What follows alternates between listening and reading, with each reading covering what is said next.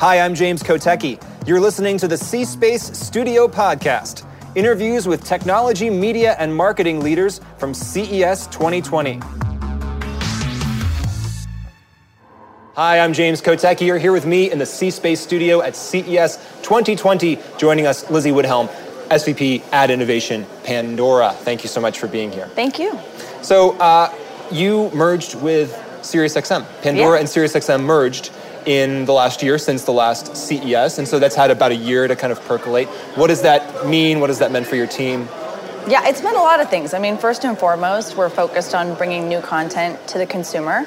SiriusXM has spent decades building out a treasure trove of amazing talent, and we're bringing the likes of Howard Stern and Kevin Hart, and then new faces and voices like LeBron James and Drake and U2 onto the Pandora platform to drive engagement and drive time spent. So it's been really fun. But you work primarily on the Pandora side. Yep. And the idea is to keep those brands separate, right? Yeah. The brands are separate and people interact with them in different ways. Absolutely. We believe that SiriusXM and its amazing subscription offering and its control and ownership of the car combined with Pandora, the mobile powerhouse, and the best in personalization will live independently and reach consumers at different times and offer, of course, different forms of audio entertainment. But together we're the leader in audio entertainment. So it's a really compelling offering to the consumer.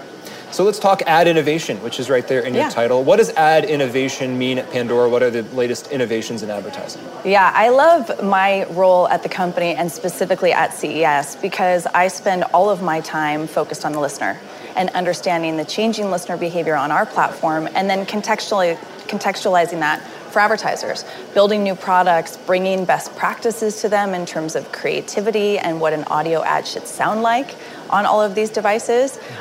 So it's connecting the advertiser to the consumer and innovating with the listener first.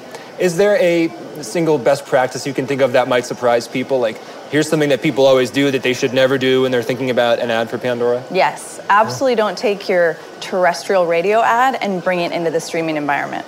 And why is that? It just doesn't complement the experience. Pandora is focused on personalization. We always know the best next song that you should hear.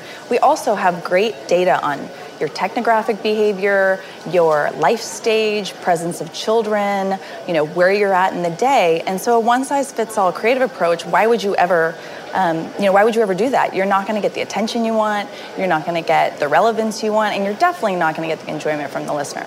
So if I'm an advertiser, does that mean that I need to be creating 10, 50, 100 different kind of versions of my message to kind of fit with all those different niches? No, absolutely not. And part of innovation that we've worked on is the ability for dynamic creative to be built for advertisers. So we spent the last year working with many marketers to take that best practice, which is try to be as personalized as you can, try to understand your listener, and then building technology to do so effortlessly and efficiently so they're not sitting for weeks on end in a creative brainstorm trying to figure out, oh my gosh, how am I going to make this personalization thing that Pandora has told me is a best practice work? But this is not like dynamic text, right, where you can just insert someone's name or someone's location and just kind of swap it out Mad Lib style. Maybe you can do some of that, but if you're doing that in an audio format, of course we all have had the experience of calling a phone number and it says a very robotic voice and it sounds very artificial, and it's obvious that things have just been inserted kind of robotically, and I assume it basically can't be that. No, it doesn't sound like that. So a good example, we're in Las Vegas. We actually work with Visit Las Vegas, and they are very interested in, of course, making sure that they're marketing to specific cities, making sure that they're marketing to foodies versus people that love pop music, and then integrating some of those messages into their creative. So we can take signals that we have.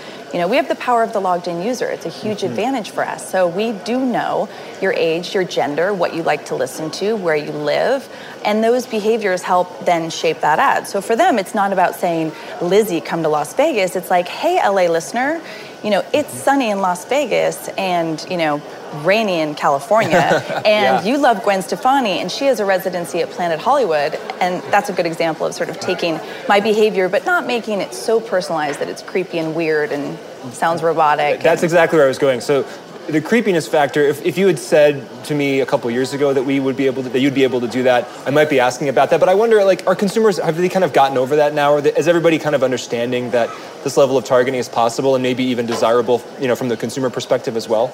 Yeah, I think the tide is turning. Obviously, there's a lot of thrash and discussion around privacy, but at the end of the day, we're really focused on giving value back to the listener in exchange for that data, right? Mm-hmm. We have an ad product that does just that, where they can lean in to get content from us behind the paywall, and that we serve video up to them and make that targeted based on what they're getting, or this example of dynamic audio creative. And look, at the end of the day, it makes their experience with us more enjoyable if it does feel like it fits their mood, their lifestyle, their identity. So again, I think you have to do it right, and you have to be very mindful about using the right signals and understanding how advertisers can benefit, and that exchange, if done correctly, can work really well. And can people pay for a subscription to get a totally ad-free experience? Yeah, absolutely. But I'm really proud of the work we do. We are largely ad-supported between Pandora and SoundCloud, which is another great platform that we represent. We're reaching over 100 million Americans through ads, and they're not churning to a subscription product because we've annoyed them. And I'm really proud of that because we're doing something right.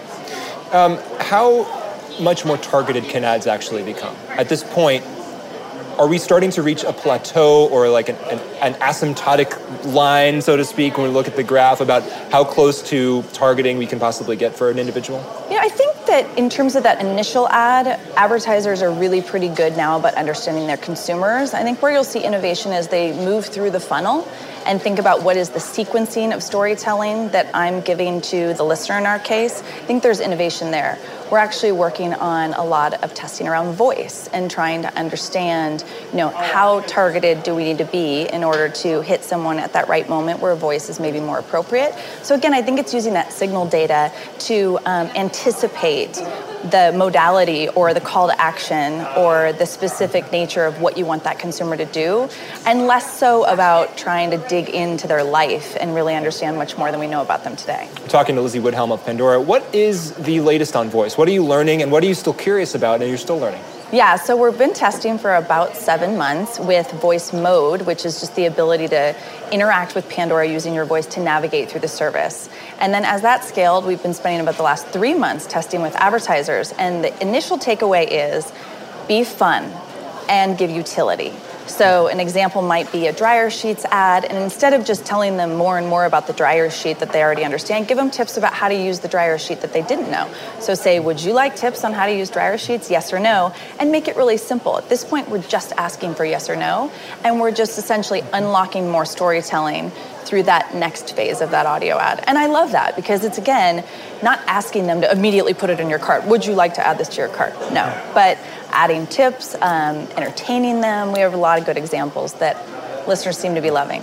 When Pandora first came out, I remember listening to it on a desktop computer. You're that old. Because I am, and because it was kind of a new cool thing. And then obviously mobile exploded, and I assume that's where the vast majority of people are engaging with Pandora.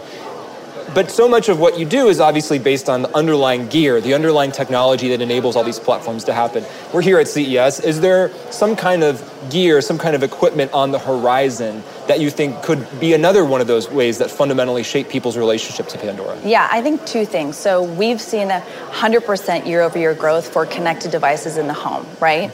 And everybody's here talking about 5G. That will enable more devices, especially screenless devices, to easily connect. And that's really good for us. It allows us to increase time spent with listeners.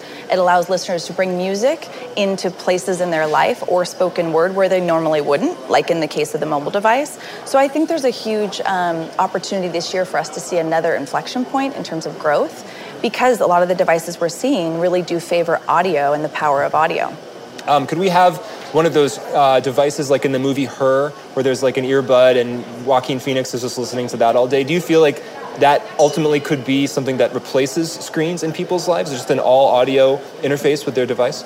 I don't know. I think we have to see voice as a habit, because for a lot of those use cases, you do need voice to work seamlessly and have listeners, consumers, be really comfortable with voice. We've seen voice move a lot. Voice search, Kids are only voice texting, a lot of Yes. that growth we're seeing. So I think it's going to be a minute before you have that comfort level and frankly the technology that gives back a really rewarding experience to the listener or to the consumer, whether you're on a different platform. But I don't know if we're going to be seeing her, this year. Well, I really appreciate you being here to share that. Lizzie Woodhelm, SVP Ad Innovation, Pandora. Thank you so much for being with us in the C-Space studio. This podcast is in partnership with the iHeart Podcast Network.